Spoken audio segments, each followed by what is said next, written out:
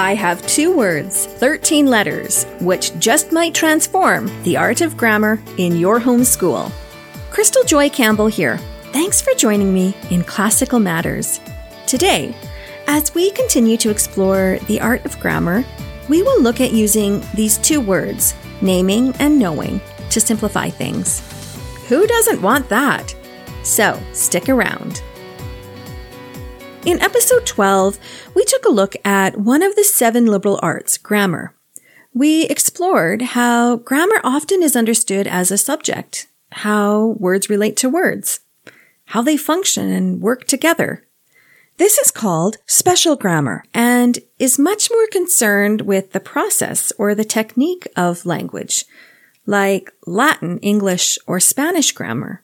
But then we were introduced to what is called general grammar.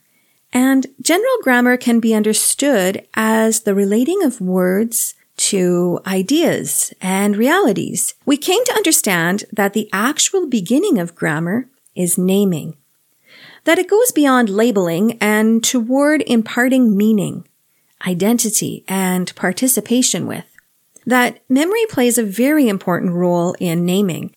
We laid down 2 rails to guide us on our journey.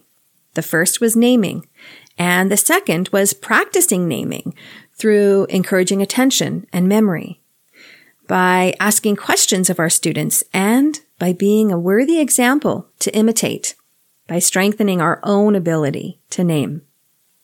You know, early on, when I was wrestling with trying to understand the art of grammar, I was introduced to the word naming as a starting point or a door to enter through.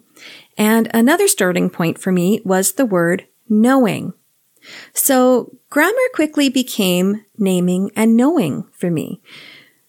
These 2 words helped me and still help me to not become overwhelmed by the art of grammar. When I remember that all I really need to do is lead my children toward naming and knowing, I find the art of grammar thrives in my homeschool. In the last episode, we delved into naming. Now, let's jump into knowing. So, we can know of someone or know of something, but to actually know is different, isn't it? Let me give you an example. One of my daughters is horse crazy. She draws them, she reads stories about them, she educates herself about them, she works and saves her money so as to one day be able to buy one. She dreams about them, thinks about them, talks incessantly about them. You get my point. Up till just recently, she had limited exposure to the actual animal. She had taken a few lessons and only had infrequent opportunities to ride. But for the last 3 months, we have had the opportunity to lease a horse. 3 days a week, we go out to the barn to feed, ride, and exercise this large, retired jumper. This past week, we have had a huge dump of snow. It's icy and cold and windy and generally unpleasant, but we still had to make our way out to the barn to feed and exercise this horse. After arriving home from the barn, my daughter came up to me and said, even though it's so cold and ucky out and I really didn't want to go, I'm so glad we went out to the barn because I'm getting to really know horses. All of her previous knowledge, encounters, and passion could not gift her with actually knowing horses. She didn't actually know them until she spent a significant amount of time with them, interacting with them, observing them, how they move, how they interact with other horses, other animals, humans, how they eat or, like this horse, slop and drink, how they smell and feel, how they change as the seasons change, how they react to sound and light and temperature. My daughter now recognizes in herself that she is actually coming to know horses. This example illustrates grammar as naming and knowing. Naming and knowing go beyond just labeling and toward imparting. It imparts meaning, identity, and participation with. It calls us to interact, compare, interpret, or draw meaning from, to imagine. It requires our time, and attention, our wonder and curiosity. Naming and knowing imprint upon our memory and give rise to remembrance. So these 2 words, these 13 letters, are simple, but not shallow. There is a depth and a power to their meaning. Simplifying grammar to naming and knowing is not a reduction of the art, but merely a way for us busy moms to approach an often overwhelming task. It's like a hook to hang your hat on, to remind us of the true nature and purpose of grammar. And naming and knowing is a worthy door to enter through into the art of grammar. And, as always, there is more. The art of grammar calls us to go deeper. As I've pointed to, memory is bound up with naming and knowing. It is fundamental to the act of naming and knowing, but memory is just not accurate recall. It is a remembrance of, a recollection, to collect again, even a reconstitution. It is remembrance that beckons tradition and our participation in it. If there is no remembrance, then there can be no true tradition. And tradition is important for a variety of reasons, but in the realm of education, it is very significant. One of the purposes of education is the transmission of the culture from one generation to the next. And that is done through tradition, or the spirit of tradition, as Stratford Caldecott likes to say. So, if what education is trying to do is transmit culture, and that is done primarily through tradition, then we should look to find where the rise of tradition is. And from where we are exploring, it looks like it's pointing toward the art of grammar.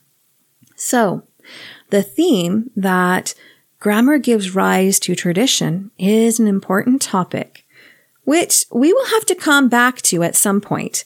But for now, place this within your heart to ponder and contemplate, that grammar gives rise to tradition.